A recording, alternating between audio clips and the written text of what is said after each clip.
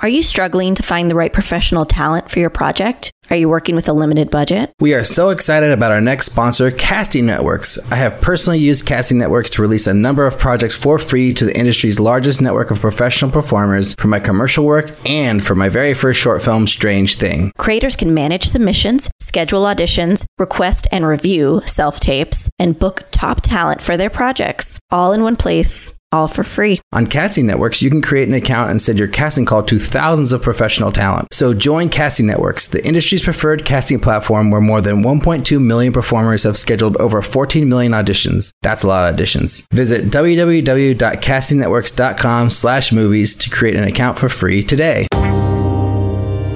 You know, making movies is hard. Making movies is hard.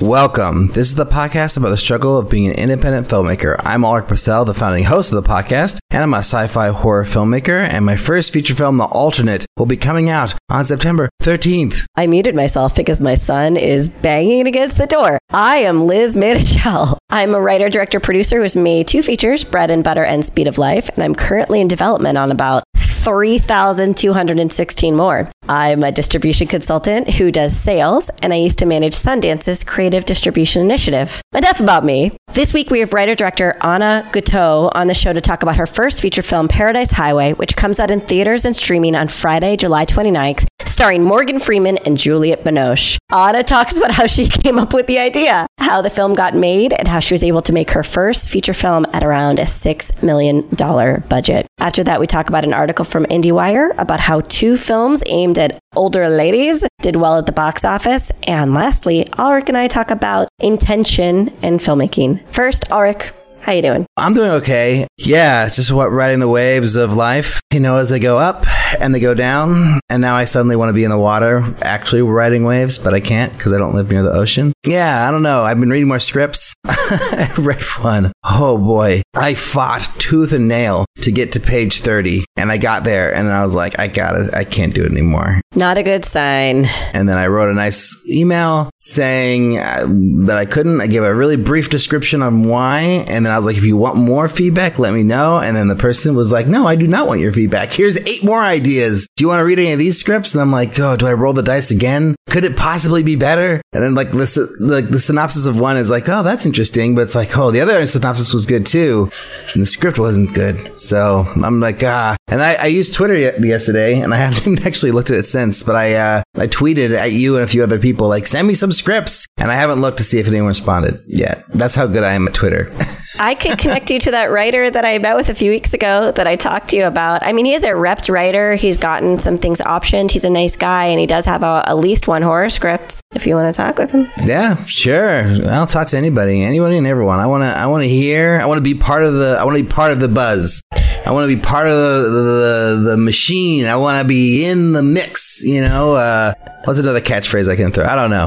Yeah, what else? I kind of cooled off on my manager reach out. I have not heard back from anybody, but I still think it's a good thing to do, so I'm going to keep doing it. But yeah, I haven't really been doing much. No exciting news on anything. Keep on hearing things and then like sounding like, oh, well, I finally get the answer I've been waiting for on this project. And then all of a sudden, then nothing, you know, then it's like a big letdown. Like, oh, the meeting got canceled. Oh, the decision maker couldn't be there. This other person loved it, but the person who had a flight that got canceled or whatever. It's like always something. So I'm just like, whatever, dude. Like if it's going to happen, it's going to happen. I'll just wait until I get the word. I'm not going to like put a lot of weight and stock into it. But yeah, I'm like mentally getting myself ready to start writing again. That's like the thing, like just mentally preparing myself. So I don't have time right now, but like mentally getting ready. So when I do have time, I will write. Also been watching lots of cool stuff. I watched the first 5 episodes of Resident Evil, which was really great. I don't know. Are you watching that on Netflix? No. What? Oh my God. I'm watching The Rehearsal and The Rehearsal only. And Our Flag Means Death. Those are like the most important things to me. Our Flag Means Death is great. That's really fun. Yeah. I like that one. Rehearsal. I haven't heard of what's Rehearsal? Nathan Fielder, the love of my life. Yeah, I saw that. And I was like, there's puppets? What? People fake? There's no puppets in the pilot. It's amazing. Ulrich, it is amazing. It's amazing. Is it good? Did you like Nathan For You? I watched a few clips. It was funny. I laughed. I chuckled. I was not a huge fan of. I didn't like watch all the episodes or anything. Oh, I have the DVD set behind me right there. I have the Summit Ice jacket. I love Nathan for you. I love Nathan Fielder. Wow. So that makes sense why you'd love that. All right. Well, what's going on with you? Anything interesting? We have the COVID. I'm only saying that now because last week I was like, I'm asymptomatic. My whole family's got the COVID and I'm in the clear. No. It caught up with me. I got the symptoms and I definitely have the COVID right now. It's horrible. And I think I only have a few more days to go. So that's great. But it really makes you appreciate leaving the house like so much. I just really miss leaving the house. Other than that, I want to go back to what you were saying. Correct me if I'm wrong.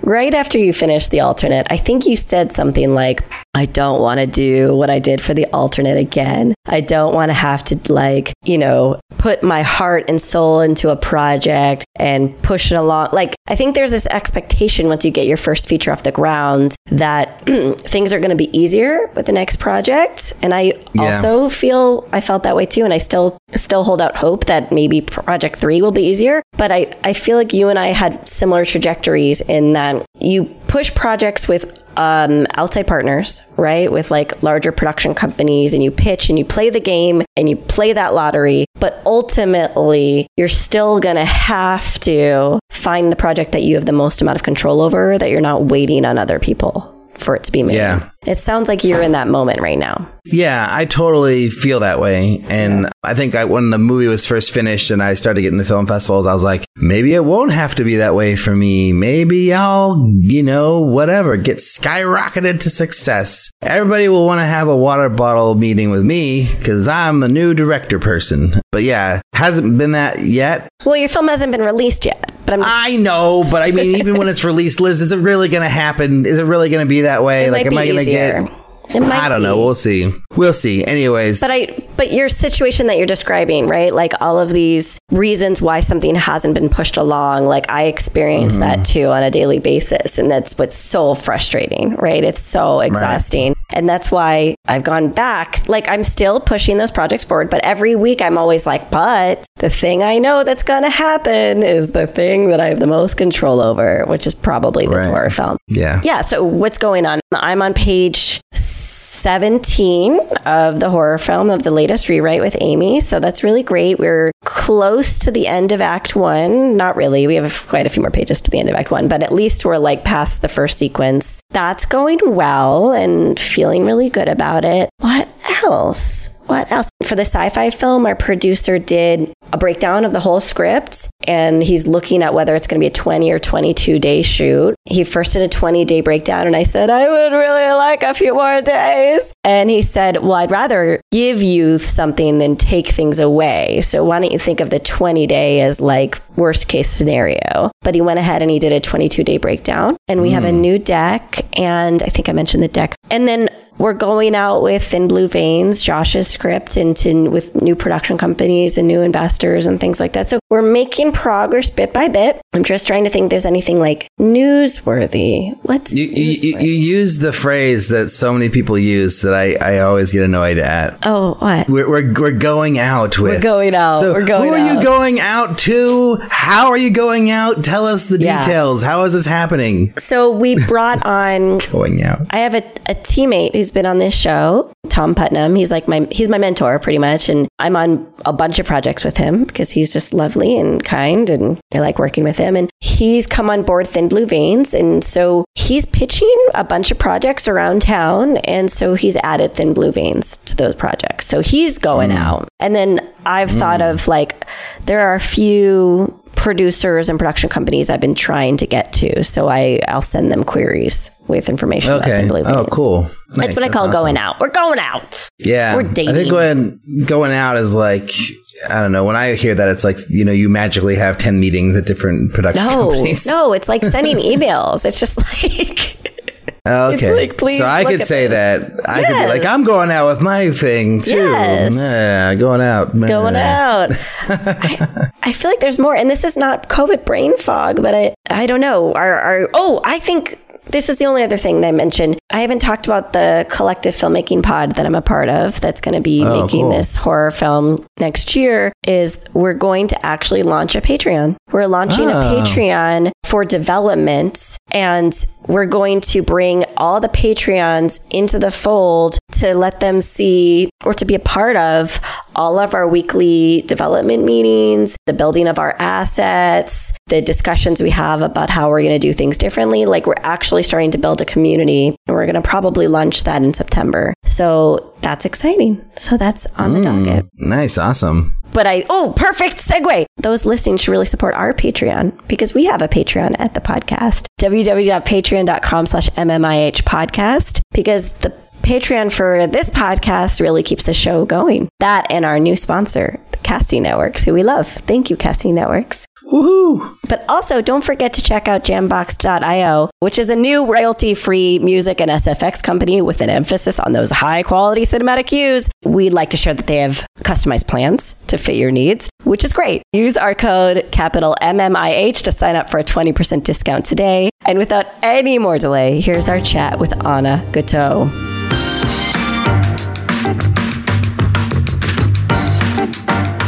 All right, we're here with director Anna Gutto of Paradise Highway. Thanks so much for joining us. Thank you. Thanks for having me. First off, give us the elevator pitch for Paradise Highway. It's been so long since I've done that now. That's like years ago. The elevator pitch for Paradise Highway is a story about a female trucker who the only person she has in the whole world is her brother, who's in prison. She's the only person she loves, and he's the only person she loves. And he asks her to do these runs for her, these drug runs on the outside, so that he can be protected on the inside. And for this last run that she's going to do for him, it turns out the package is not drugs, but it's a young girl.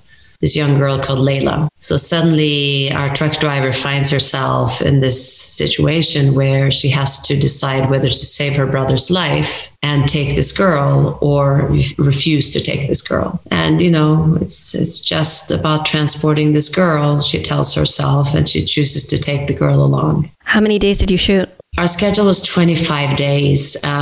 We had a situation that happened during the shoot that made us get some insurance days. So all in all, it became 28, but it wasn't really 3 more days because it was lost time during the shoot. So it really was a 25-day shoot. And then we had 2 days of shooting with drones a couple of months later. And what was the rough budget, if you can say?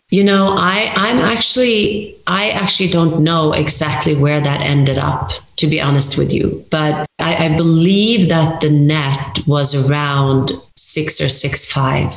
Wow. How did the idea come about? How was it originated? I mean, it's interesting with that question, because I feel like a story like this, it evolved over so many years. And then...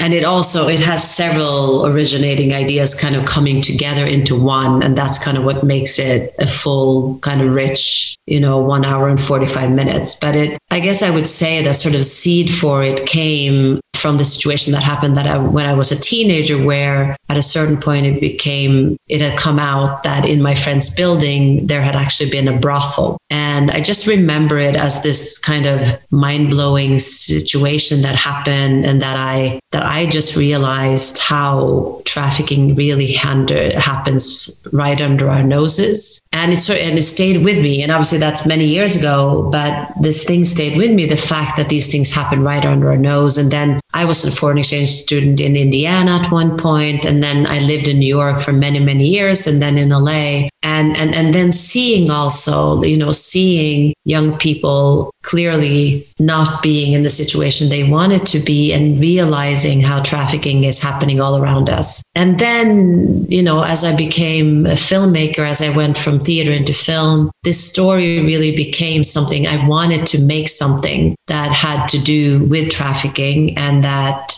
shed light on the fact how it's happening under our nose. And then from there, it's, I was in class at Columbia, and one semester I happened to have Paul Schrader, who's an amazing filmmaker, obviously, who did taxi driver, etc. And he, and by that point, this story had evolved into this girl sort of being at truck stops, etc. And he said to me, he was like, Anna, I saw this YouTube video of this female truck driver. I feel like there might be a character in there somehow for your movie. So I started looking at and researching female truck drivers. I got to know a bunch of female truck drivers, and especially this one woman, Desiree Wood, who has a trucking network called Real Women in Trucking. And she invited me into these conference calls with female truckers. So I was sitting in my tiny apartment in New York, and, she and like all of these other female truckers were all over the country, everything from like Maine to California to Alaska, also Canada. And I would just listen in on their conversations for hours and hours. They would share advice of the road with each other, advice on how to deal with, the fact that they're in such a male dominated industry. We would be, and they would be talking about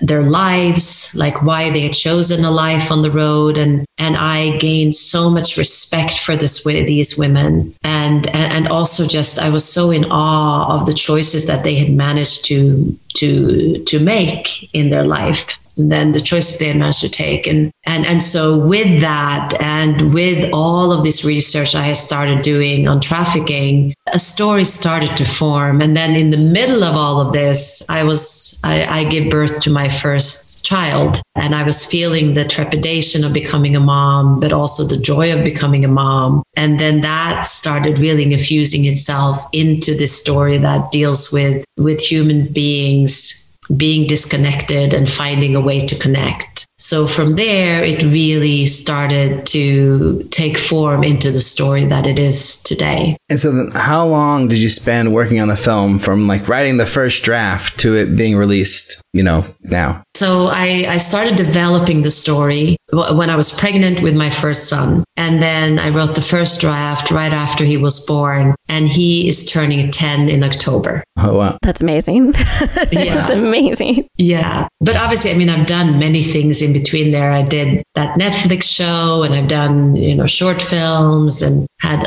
writing assignments, a lot of different things in between there. But this has been my absolutely top priority throughout those 10 years, other than my kids, Well, this question is tied to all that. Compared to all those projects, that maybe not child rearing, but all the other professional projects you've taken a part of, can you compare the difficulty level of this one to those? It's hard to really compare, because this is a feature film that's, it's my script, and it was going to be, it's become my first feature. So it's difficult to compare, because, a short film just is a lot easier to do. The same with sort of coming in and doing part of the directing of a TV show for Netflix.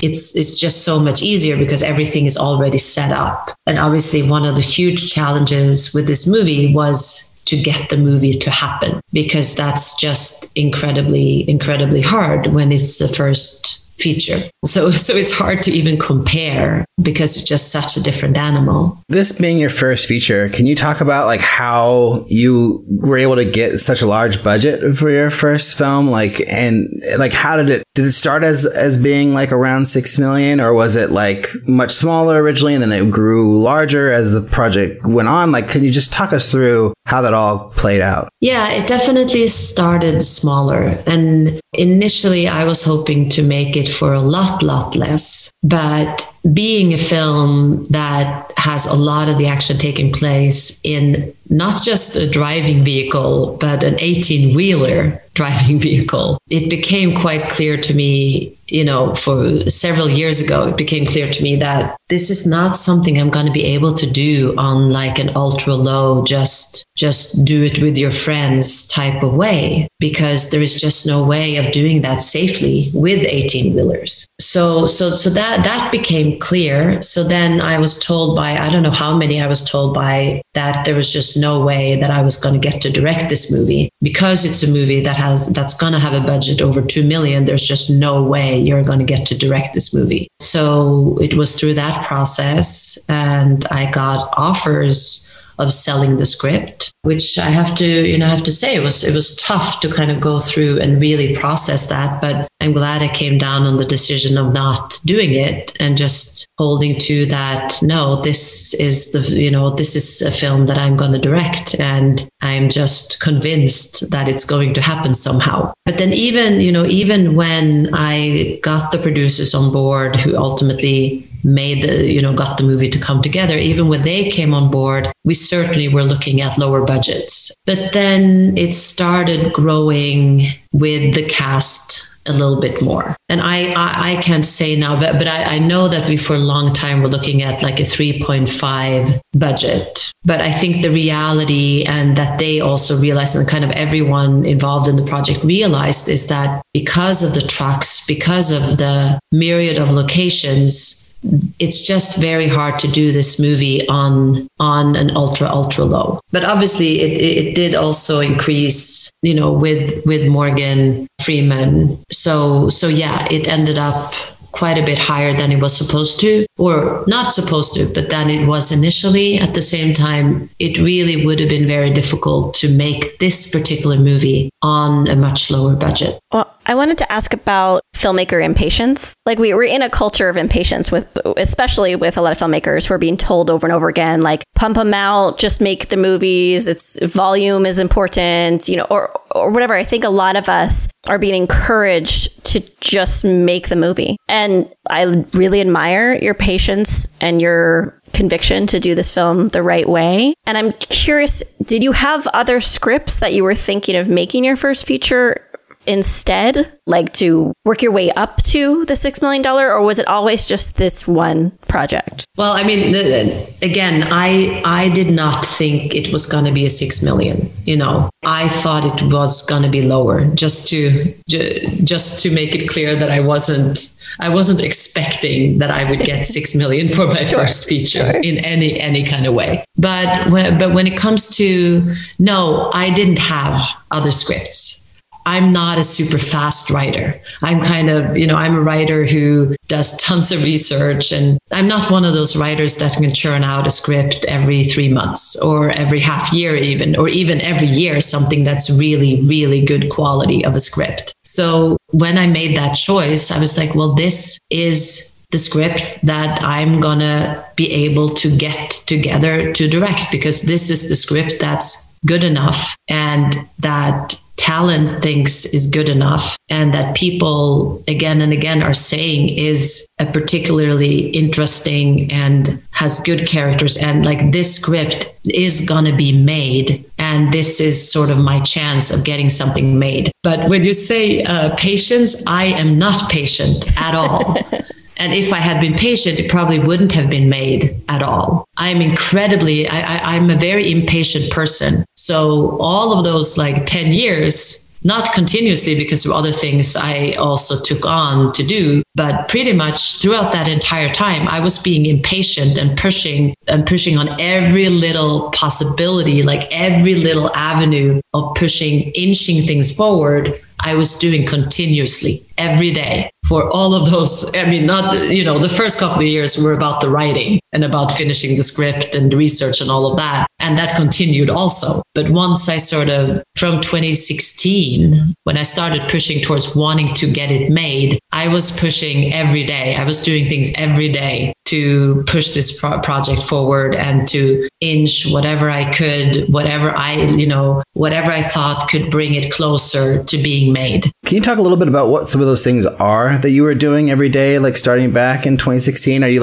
emailing producers? Are you doing table reads? What are some of the things you're doing in order to get the film closer to being shot? So definitely work on the script and research, continuous, really just working on getting different people to read so that I could get feedback, so that I could make the script better. So definitely that whole side that had to do with the script, characters, research, and just keep developing that. On the production side would be, to talk to people that I knew who maybe they knew who maybe would be willing to read, and also what avenues there might be to get something to cast. Or so that was continuous, emailing, talking to, but I don't think, I mean, I wouldn't just email people randomly.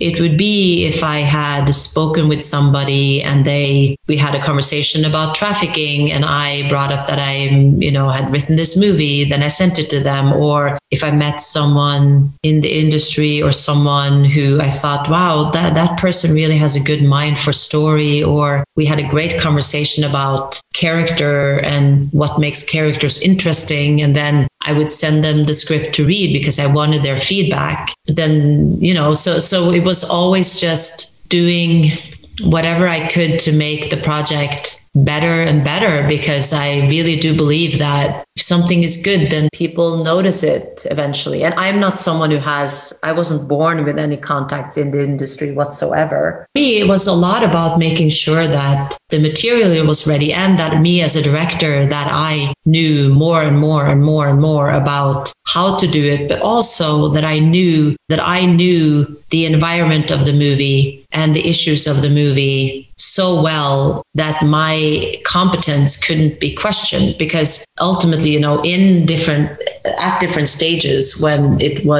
would be challenged whether I was good enough to direct this movie, especially because the budget couldn't be ultra low, then it was really my depth of research and my knowledge about the thematic and female truckers and the trucking industry, everything I knew there, that made them really feel confident that I was the best director for this, even though I hadn't directed a feature before. So that's kind of what sold it in to the people who we couldn't show, a former feature to. Are you speaking mainly of financiers, or are you speaking of cast when you're in terms of proving your ability? Both, I think. I know that for the producer, Claudia Blumhuber, who's the lead producer, I mean, she always supported me in directing it, but obviously it was something that she always had to battle when she spoke with investors and distributors, etc. Naturally, like I understand that it makes absolute sense. I hadn't proven myself, So, but then I know that for her, it was essential to show that I had all of this knowledge that nobody else had. Not even someone, if one could have brought in someone who was much more experienced as a director, they still wouldn't have that competence that I had about the subject matter and about the trucking industry, and especially female truckers. And then, but also for the actors, yeah, absolutely. I mean, for Juliette, once she had read and really became interested because of the script and the character, when I then met with her, I know that, that's what made her gain respect for me,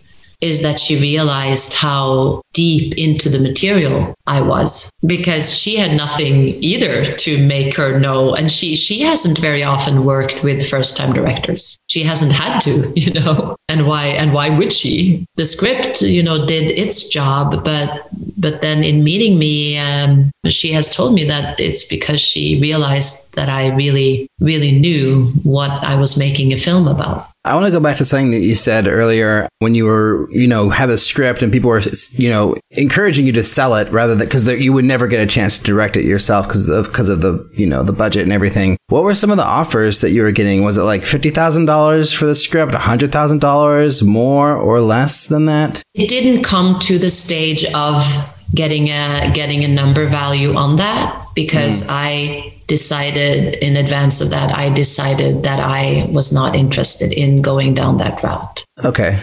And then leading up to that, did you have representation, at this point, who were fielding these offers for you or part of this process? Or did that kind of come later after you started to make the movie? Yeah, no, I actually did have agents And my agent, who is now my manager because he moved over he was at APA when he took me in as an agent, and then now he's a manager at Grandview. So I'm still with him now at Grandview. And then how did that come about? Since you hadn't, directed a feature or anything, was it through a short you made, or how were you able to secure management at that stage in your career? It was actually because of the script. So I started writing the script while I was still in grad school at Columbia. And the script ended up winning a prize, the Zachy Gordon Memorial Award for Excellence in Screenwriting. And it was wonderful to get that award, for one. But what it did is it gave me some meetings with some agents and managers. So that's when they picked me up. But it was they were brave, and I really appreciate my now manager for that, because I was like 8 months pregnant when I had those meetings. So I think it's pretty awesome that they picked me up. So it was just because of the script, actually, that they took me on. I want to hear about the theater that you did and working on Boardwalk Empire, and what does it mean to consult on that show? And could you talk a little bit about that? Yeah, I could start a little bit with the theater. So I did theater since I was a kid, kind of. I was just obsessed with telling stories. So I would whenever there was a theater thing at my elementary school, I would just jump in and want to do it. And nobody else really wanted to do the big parts. So I ended up playing all of the male parts, because obviously it's usually the male parts that are the biggest parts, right? So I kind of always just jumped into that, and then I continued with that into adulthood. And then I did a lot of theater in New York, and in New York I ended up kind of 50-50 producing and directing, because I produced a lot of European plays, had their US premieres in New York. And then you asked about Boardwalk Empire. So that was because there was a Norwegian character on Boardwalk Empire for a while. Christiane Seidel played this nanny on Boardwalk Empire. That was a nanny from Norway. And they needed a consultant on there to deal with everything with her. And it was actually amazing, because I got to sit right behind the director and the script supervisor when I was on the show. So I learned a lot. And I think it's one of the things that also then made me get even closer to wanting to get into directing in that way. And then how did that opportunity come about? Was that also just through your managers or for your agent? No, that was literally just because this actress who was going to play this part, she managed to track me down somehow. She tracked me down because she had heard about me through the New York theater scene, I think. Yeah, that's what it was, because I'd been doing a couple of Norwegian plays in translation and stuff like that. So she read about me or heard about me from somebody, and she just called me up and kind of asked if I could. So she kind of hired me in, but then the production also hired me in to come in for them. And then just to switch gears really quick, how did this Home for Christmas directing opportunity happen? Was that before you shot Paradise Highway, or after, or how did that all go? How did that all go? So I guess I can thank that also for my time in theater, because this Home for Christmas was a Norwegian Netflix production. So back when I did a lot of theater in New York, I did these European plays in the US debuts. So people back in Europe kind of knew what I was up to. This director, who used to be a theater director, then contacted me and wanted some advice because he had a show that was going to come up in New York. I got in touch with him then. So then after I had graduated from Columbia, and I wanted to, as I was trying to push Paradise Highway, and I wanted to kind of get going, obviously I needed to earn money and I needed to work. I contacted him and I just said, listen, if you ever have a production. He usually directs entire seasons of TV, and he's very prolific in Europe. So I just said, if you ever have a production where you, for some reason, don't have the time to direct the entire season, and if you feel like it would be good for you to have someone come in and just do a section of it, I would love to come in and learn, because you're from theater, went over into TV, and I'm really interested in making the same transition. And then it was a lot of luck, because then I sent him my shorts and he liked my shorts. He was very kind of impressed and he liked them. And then just a couple of weeks after he had seen my shorts, Netflix had very suddenly greenlit this production. And they were going into production 5 weeks after it was greenlit. So he had some earlier commitments that he had to take care of. So he needed someone to come in and do a third of the season. So it was a lot of luck and good timing, I guess. And it was lucky for me that he liked the short films that I sent him. You spent 10 years with this as your with Paradise Highway as your top priority, trying to push it forward every single day. Yeah. I'm curious about the level of, I don't want to presume, but potential emotional satisfaction that you may be experiencing right now. Do you feel happy? Tell us what it feels like. Do. Yeah, I feel very happy. I feel, I feel very happy. And I felt like happy in bursts. I was super happy while we were shooting too, even though, as you know, always with shoots, there is a million things happen and it takes, you work 24/7. But it was so joyful to finally be on set and seeing the movie come to life, and the same during the editing. I mean, during the entire process, I just felt so incredibly lucky. And I just felt so kind of overjoyed by the fact that it was happening. And now when it's finished, it's super joyful. And, obviously I hope it will really be received well. And someone asked me the other day, oh my God, you must be really nervous. And I realized I wasn't even nervous because I think I was just so relieved that it was finally happening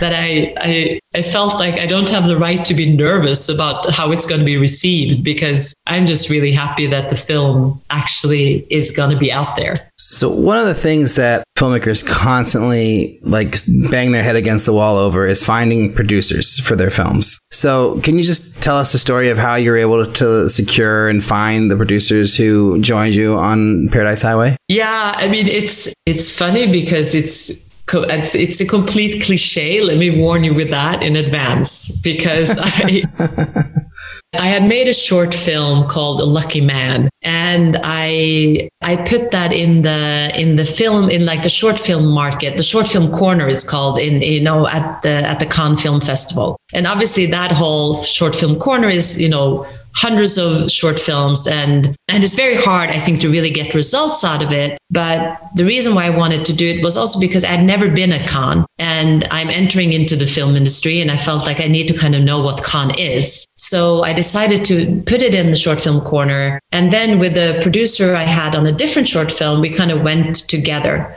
And then she managed to get us into this one party for this company called Silver Reel on their yacht, as many parties are in Cannes, which this is where the cliche comes in. And then my friend, this fellow Columbia producer, she introduced me then, and she is also someone who hasn't been brought up with any contacts in the industry, but she's a very hardworking person, and so she had gotten us into this party, and then she introduced me to the CEO and the head of the company, Claudia, and she said, she was like, well, we've actually been trying to find something that deals with trafficking. Why don't you send us the script? So then at 1 a.m. when I came home after driving for an hour and 15 minutes up to this apartment that I had borrowed from a friend of a friend up in the mountains. When I came home at 1 a.m., I sent along the script because I thought, okay, if I don't send it now, I'm just going to forget about it. So I sent it along. And then at noon the next day, I received an email back saying, we love your script. Can you come back to the yacht tonight at 9:30 p.m.?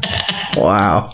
And so I did. And then I met with some more people then. And then they said, can you come back again tomorrow morning? Because there's more people we wanted to meet. And then I did. But I mean, it feels like a complete cliche. But the truth is that, Claudia really is someone who cares about making movies that have meaning. And I guess by then I had worked on the script for so many years that it really felt like it was solid to them. So then we started. But I mean, from there, it still took 3 years before we were able to get it up. And it's not like getting them on board is alone what made it happen, but Claudia and her team really turned out to be the right team for making this film happen. Both her and Georgia Bailiff, who's also at Silver Reel, who they managed to make this film happen. And it's kind of incredible. Wow. It's like such a fairy tale story. I know, it's we all we all want from going to a festival or some big event is to be whisked away to some party on a yacht and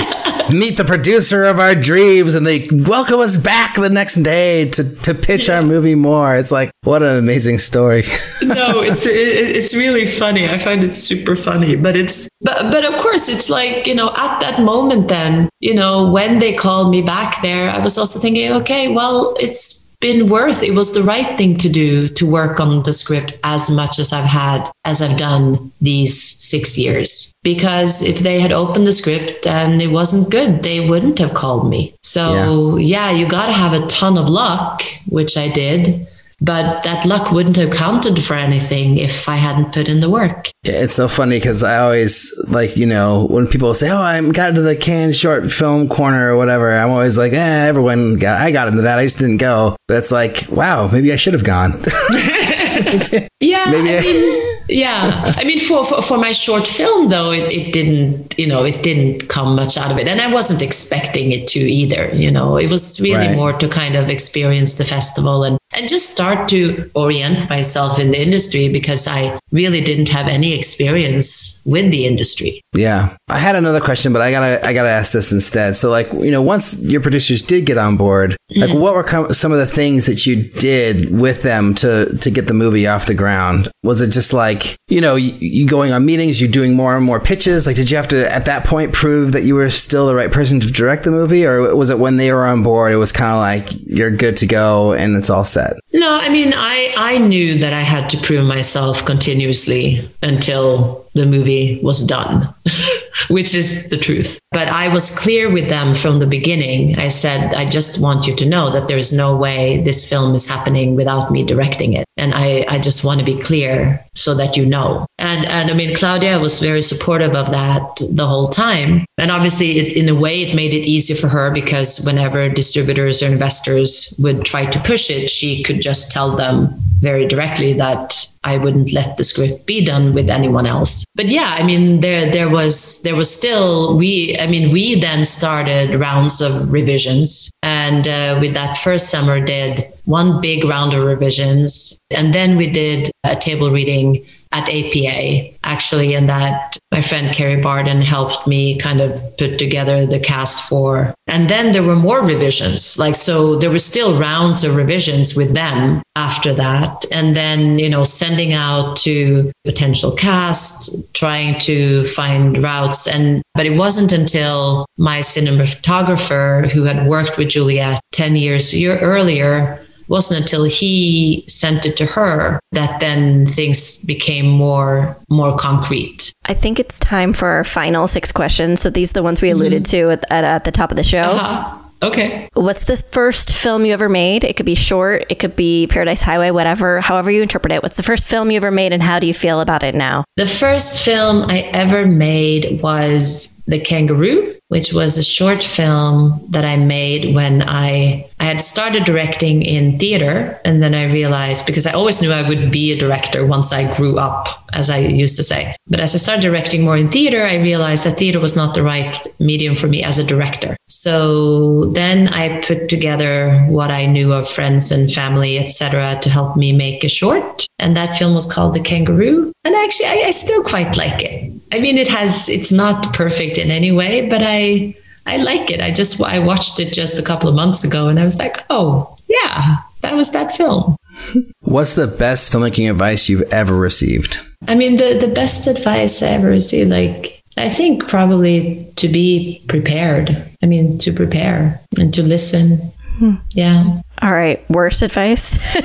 The worst advice? Yeah. Or just bad advice that you've witnessed. I have had a couple of people talk about how it's important to manipulate actors, and that's just not something I do at all, and it's not something I believe in. It's actually really something I really do not believe in. So that, I think, is terrible advice. But I guess it was also pretty bad advice with the person who told me that, well, if your budget is going to be over $2 million, then there's no way you're going to direct this movie. I guess that was bad advice too. Do you have a goal as a filmmaker? Yeah, I would like to contribute with some stories that share some undertold or underexposed characters and issues and situations. Maybe help us see things that we didn't really notice before. If you could go back in time, what's the piece of advice you would give yourself? I don't know, like I want to say, was it worth, maybe it's not worth having so many sleepless nights over 10 years. Maybe you should hold off on the sleepless nights until like the end. On the other hand, I mean, that was part of what also made it happen, right? Was kind of that being so obsessive about something that ultimately made it happen. And then the last question, is making movies hard?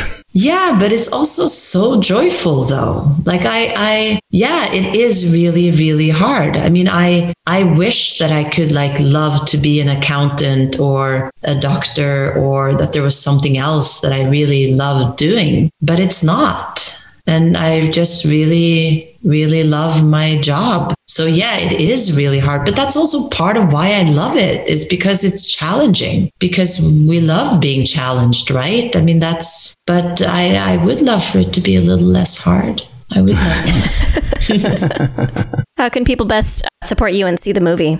How they can best support me and see the movie? Yes, they can do both. Well, but for them to do both. Any call to action you have, please share. I mean, I would love for people to take the opportunity to see this movie in the theaters, because it's actually coming in select theaters, and that's amazing for an indie film. It's so unusual now that indie films get to play in theaters, and it's a movie that has stunning cinematography on top of being like great characters and entertaining and having all of this, 18-wheelers like on the road with female truck drivers. You want to see that. And Juliette Binoche, you want to see that on the big screen. And like Morgan Freeman and Cameron Monaghan, you want to see them like cruising down the road together. You want to see that on the big screen. So I'd love for people to take the opportunity to see it on the big screen. But if you can't, then, watch it on your iPad or your phone or your home screen.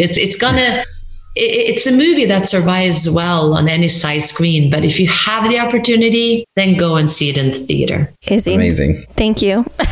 Yeah. No, thank you. And let's remember that the movie comes out on the 29th of July.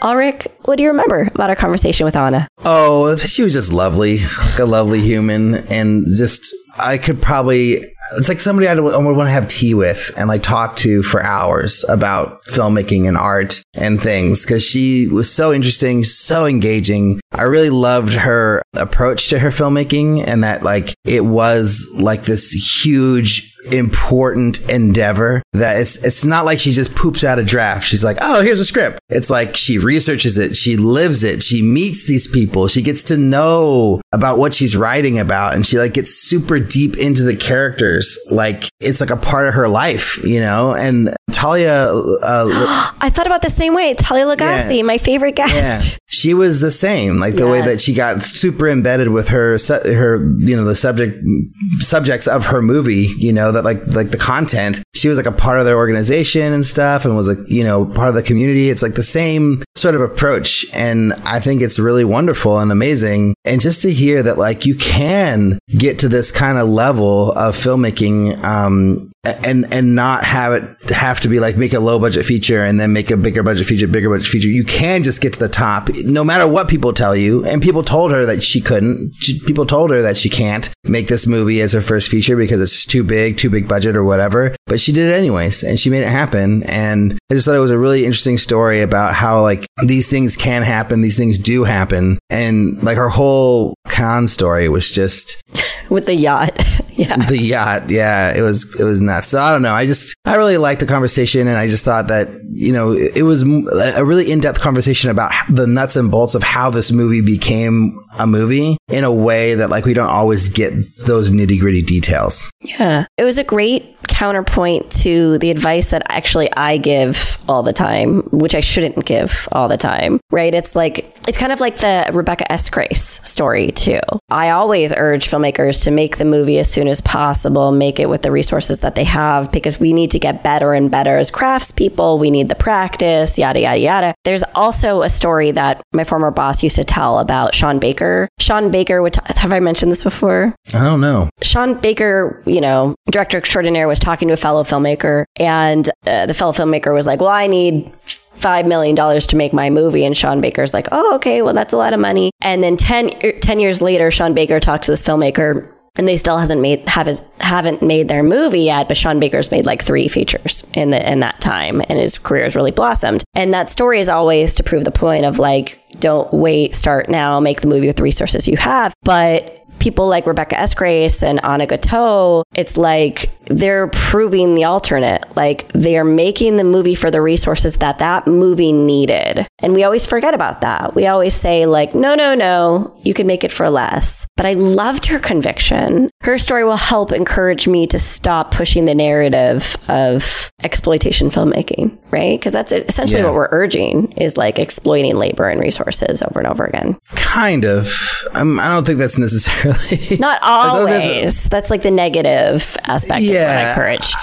I think we're encouraging to make your movie, and we're hoping that you do it responsibly, and then people decide to do it responsibly or irresponsibly, Yeah. I don't know. I still think like I'm more in the Sean Baker camp, that like it's better to just make something than to dream about making something for forever, but I don't think I think the difference is with Rebecca and Anna is that they didn't just dream about it. They didn't just like, say they need this money and like whatever. It's like they worked every day to make it happen. Like, they made it their top priority for, many, many, many years of their lives. Like in Anna's case, like 10 years, like this was her thing that she was working on as much as she could, staying up all night, trying to make the script better, trying to, get it to the right person, trying to meet more people to send it to, like all these things. That's like, one day of it or one email of it doesn't add up to anything, but like 5 years of like really pushing this movie out into the world and like really making it the thing that you do, talk about, live, breathe, everything. It's like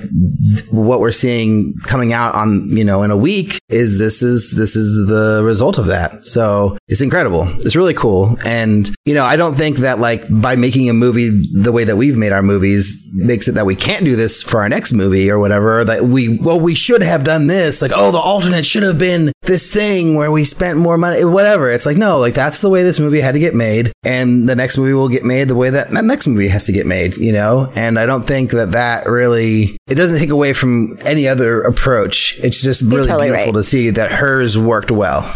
No, you're totally right. And it's a case-by-case basis. I also think there's something really magical about the vagueness of the process. It's like you asked her, you were like, what did you do? Like, what did you do every day? And it was that, like, I met people, I sent it out, I worked on the script, but there's still no path. There's no path to make low-budget film. There's no path to make a big-budget film. It's equally obfuscated by this very labyrinth-like industry. And it's just funny that it's like, it really is pounding the pavements, and then something someday will break. Yeah. Milan Chakraborty, who was on the show months ago, has this image he shares every year. And it's a picture of like a guy in a tunnel with a pickaxe trying to like reach, the end of the tunnel. And then it's from his point of view, the guy with the pickaxe, and he gives up. And then it's from the bird's eye view, which is the pickaxe was just about to break through to the end of the tunnel. Right. And it's like, you have no idea where the next big break's going to come. And it really is just this vague process of like, will you read my script? Who do you know? Let's go to Cannes.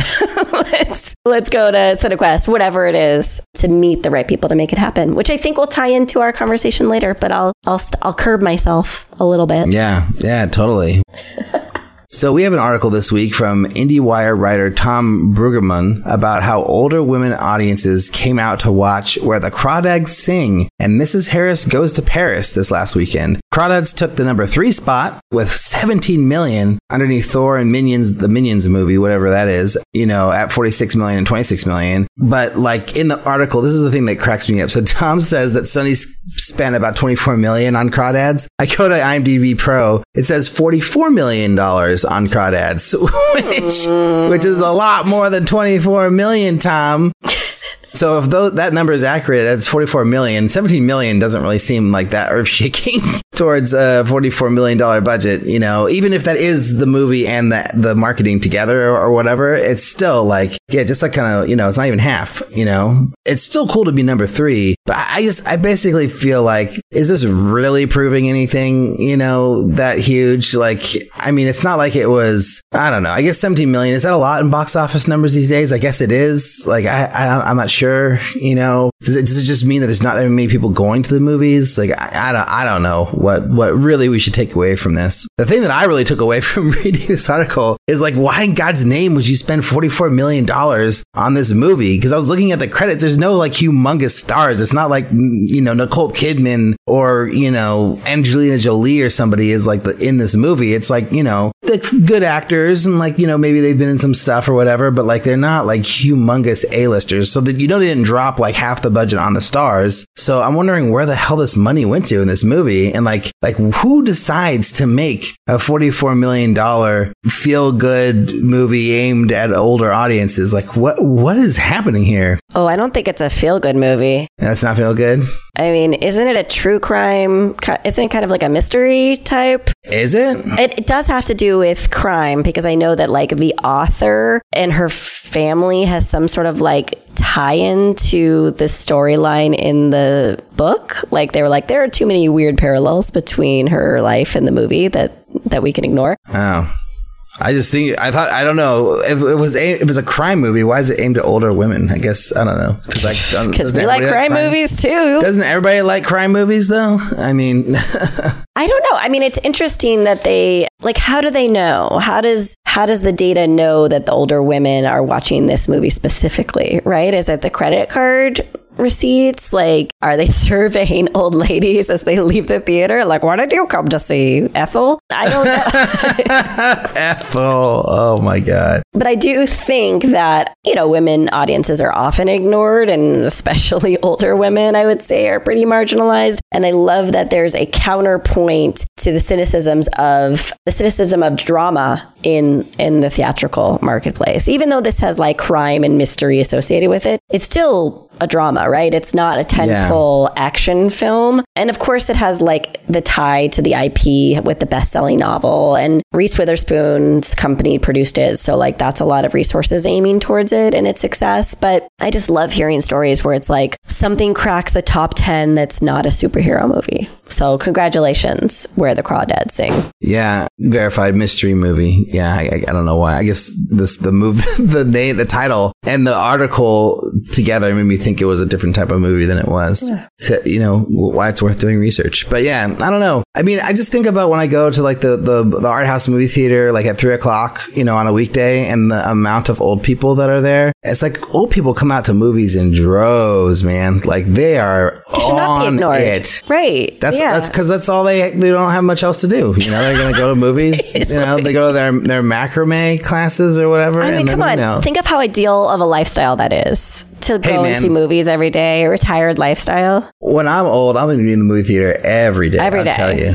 Every single day. Why wouldn't I be? It's the greatest place to be. Yeah. Anyways, no, I mean, but yeah, so I feel like older audiences going to the theater isn't like a shocking revelation to me. It's like, yes, they do go. I mean, I've seen them with my eyeballs. Like, it's definitely, whatever. But anyways. But it's that family audiences that you get, you get the 2 kids, the popcorn, the soda, it's like I understand the targeting of the youth, but I'm thinking of the counter examples, like, you know, the 400-foot Journey or Marigold Hotel, whatever Marigold, something Marigold, the great exotic Marigold Hotel. Like, there are some great examples of box office favorites that we should be going towards. Like, we should be financing more movies, more dramas. Yeah. Under the Tuscan Sun 3, you know, let's make it happen. I missed 2, but I will see 3 as well.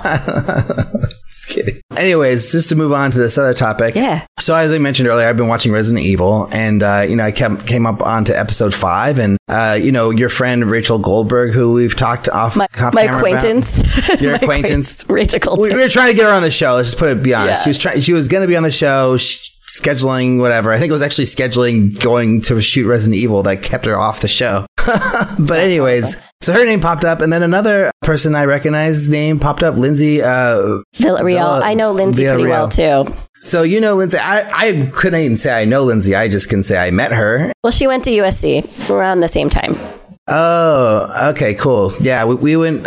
We were at a film festival where both our movies played in 2014. So I met her. You know, we were at the award show together, like, you know, sitting at the same table, whatever. And so, like, you know, we didn't really stay in touch or anything, but I just recognized the name, you know, when it popped up. But it just made me think. It's like, well, so, you know, like, what is happening here? So it's like, how do you get how do you get to be in the game to be up for these opportunities? You know, that's like the main question. And I know, like, Lindsay was like working on set, like, as an assistant and like doing all kinds of things, like, you know, like in the world of like entertainment shows. Like, she was on sets, part of shows, and I looked up her IMDb, and she kind of like seems like she worked her way up, you know, like going from, you know, this kind of assistant role to this assistant role, and eventually getting in a writer's room, and then she's a writer. Yeah, exactly. And so then making her way from, you know, being like a PA to like being a writer on shows such as Resident Evil and other things. So it's like, maybe that's like the way that it happens, you know, like, is that what we should all be doing? Like, should we all just be going, you know, to Los Angeles or wherever we can, where people are making movies, and like becoming assistants and working our way up? Is it making a great movie and being discovered? Is it all those things? Like, you know, I know to some degree, it's like, you can't really control like your life and like how you're going to end up where you want to be. But like, I just seeing this name of someone that I, you know, was like basically like in the you know, both our movies played at the same level film festival, you know, like we were kind of the same, even, you know, kind of whatever. She was already doing things in LA. I was doing things in the Bay Area, like whatever. But it's like, we're kind of like at the same level. And then you look like, you know, whatever, 8 years later, and yeah, she's like skyrocketed off with her career. And it's like, well, you know, what does she do that I didn't do in order for her to get to the place? Is it just like, or is it just we all have our own paths and our own journeys? Like, should I be changing my approach? She got a promotion at her job. That's what it is. It's an 8 years of promotions. Like, but I think you're comparing apples to oranges, right? Because it's like you're talking about the movies you made, and then you're talking about her day job compared to your day job, which is completely, those are two different things. Whereas like if she were making another independent feature right now that took off in a certain way, then I would kind of be like, well, yeah, let's examine the decisions that took you one place and her decisions that are different. Right. So she basically had a better day job than I did. Well, she did. Well, more aligned with the industry. But you don't necessarily, I mean, I know you've talked about maybe wanting to work in the writer's room in terms of development and creative input on story. Right. But you haven't expressed this keen desire to want to be a writer full time. And I think the conversations that we've had on this show, you know, there does seem to be a path in television that is clear, or a lot clearer than narrative filmmaking. It's like, independent filmmaking is a startup every single time. You have to start from the ground up every single time, right? Like, you may have more relationships, you may have better connections to investors, connections to cast, but you still have to create a company every single time you do an independent feature. Whereas if you're a writer on a TV show, you join an organization already formulated, already structured. Like, that saves a lot of time and energy, I think. But I think the core of what your question is, like, how have great opportunities come to us? Like, how, right? Is that what you're asking? I guess. I don't know. This is sort of a loosely formed concept that I just was like throwing out into the world. It's like, I guess the bottom line is like, it's back to that same question we've talked about before. It's like, am I doing the things that I need to do in order to get to where I want to go? Or am I just doing something that is not going to have the net result of, or can't have the net result of the career I want? you know? And I'm not saying I want to be a staff writer on Resident Evil, you know, that's not what I'm looking for in my life. But like, I love that shit, really cool show. And like, I want to be making things like at that level one day. But like, you know, by making indie movies, like, is that like going to gear up to that one day? Or is it more like, am I playing the lottery game? Like, oh, if I make enough of these indie films, like maybe I'll, you know, get a chance to like, you know, work on something, you know, on a higher level or what? Or am I don't know. Or what is, like, where's my place in the world, Liz? I guess that's the real question. Like, how do I fit into this? Do I even fit into this world of Hollywood, or am I just like a bystander on the sidelines? I guess that's what I'm really getting at, you know? Yeah, you have to ask yourself, do you want the attention of the establishment? And if you do, you need to go and cater your career to get their attention. Right. And that means casting name actors, and that means working with agencies, and that means finding representation. I mean, there's like a very clear direction. It may not be like a guaranteed path that you get to be on, but there's at least a direction for you to go to if you want the system to pay attention to you. But you seem to also want not that. You want to just make the movies you want to make and keep on making content and help filmmakers around you. I mean, like, if you really want advice, I'm not calling it unsolicited because you did solicit it. Oh, yeah. So if you want, I mean, I think you need to say no to a lot more things. I think you need to like give yourself free time for like a few weeks to really think about what you want to do and stop distracting yourself with other people's projects is what I think. That may help incrementally, but will not help in a big way. Like they're small, wonderful gestures that you do to help the filmmaking community, but I would downsize on those for a little bit to give yourself time. So don't edit Eric Parnell's movie or the next version of editing. I actually am okay with Eric Parnell thing because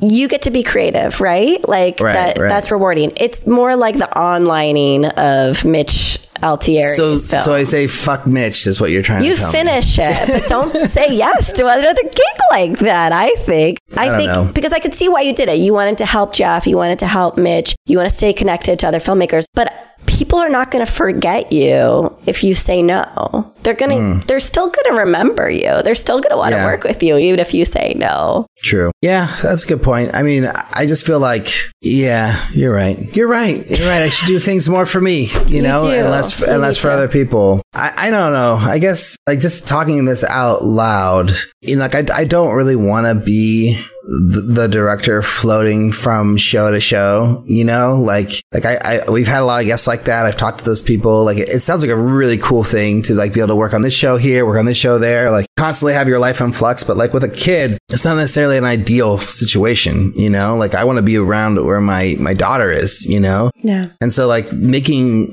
like a movie, you know, like this job that I'm up for that I'm like waiting to hear back. Like if this happens, like that would be really cool because I could probably bring my family with me while we make it, you know, and like I wouldn't have to, I mean, I would obviously have a lot less time with them because I'd be making a movie, but like at least I would be able to have them be close, you know? Yeah. And I don't really feel like that's necessarily the same situation with a TV show necessarily. Like it's not really practical to be moving your family around for like, you know, 2 weeks, 3 weeks, 4 weeks at a time or whatever, you know, from one place to another place for another place. But if you do it for just like, well, you can make your own life. They're resilient. True. They can adapt, you know? Yeah. I mean, I don't know about your wife and her job, but I mean, little kids can adapt as long as you're like nice to them and kind and loving and feeding them. You know what I mean? Like, yeah. Totally. Like we weren't born with the expectation of a 9-to-5 job for the rest of our lives. Like we instituted that as a culture. So like, I don't think the soul of your child has to have a level of stability that we're talking about. Yeah. I don't know. I guess this is just like a really weird off the wall conversation about like, you know, what you want and what your expectations are for that to have the thing that you want. And like, are you doing the things that you need to do to get what you want? Mm-hmm. You know? And I feel like if I wanted to be a TV director, I'm obviously not doing the right things to be a TV director. Or if I wanted to be in a writer's room, I'm like not doing the right things to get into a writer's room. Right. But like if I want to make more movies and like be an independent filmmaker, like I think I am doing the right things for that life, you know? So I don't know. I feel like for now it's like stay the course this, you know, but like, do you have these thoughts at all, Liz? Like, or are you like completely solid in your understanding of where you are in your career? Like, like how you fit into this world? Always lost, always confused. I do think though, and I've talked about this before, I think I have a really good network, and I think it came from USC and Sundance, and it has brought my ability to bring guests on the show. It has brought my ability to get considered for gigs. Like I remember my first job, they were like, you went to USC Film School, you're in. Like it was literally like, you're like, it's nepotism, right? So for me, I was thinking of your question before we started recording, and it's every opportunity I've had came through a relationship or an organization I was a part of. As we talk about over and over again, there's no meritocracy. Nothing is merit-based. Everything is nepotism. So it's horrible, but it's true. But I think even being on this podcast, it's like, I was watching Joe Bob last night with Sean, and Larry Fessenden was on the show. And I was cool. I think I have Larry Fessenden's email address still. And we talked to him on the show. And it's like, that's networking. It's like we get to meet really cool people who could maybe mentor us in our careers. Yeah. If they feel comfortable because of something like this or because of the organizations we're a part of. I'm just saying time is precious. And if you're doing work that isn't paying you really well and isn't helping your career in a meaningful way, start thinking about saying no to it. And I've gotten farther saying no to things lately than saying yes to things. Interesting. Good thing to think about. Yeah. You know, that sometimes the no opens up the door for the better yes. I think Felicia Pride talked about that. Like, you know, sometimes you're rejected by an opportunity because a better opportunity is around the corner. But I think the reverse could also mean something too. Sometimes you say no to something to save room for something else. Yeah. Well, if you have something that you've been thinking about in your brain that's been causing you trauma, you know, that's related to the filmmaking world or your place in it, you can always send us a question, comment, or suggestion to podcast@makingmovieshard.com. And we'll talk about it on the show, and we'll, you know, maybe make you feel less alone in your freaking outness of what's going on with your filmmaking. Or if you really, really like the show, you can leave us a review on iTunes. We haven't gotten one of those in a little while. It'd be nice to have another review on iTunes. So if you're a new listener, you're just hearing this and you're saying, yeah, I will subscribe to this show, give us a review. That would be very nice. Thank you very much in advance. You should also check out the International Screenwriters Association, the ISA. They're a wonderful organization that's designed to connect writers with filmmakers through a number of programs they offer, including publishing your logline to a network of industry professionals, consultation courses, contests, and of course their top 25 writers list featuring some of their best writers. So head over to www.networkisa.org to sign up for free today. Thanks to Anna Gutto for coming on the show, and to Sam Anaya from Katrina One PR for setting it all up. Thanks to our editor Jeff Vrymut for doing the editing, and as always, thanks to our producer Eric Toms for simply being awesome. Thanks for listening, and we'll talk to you all next week.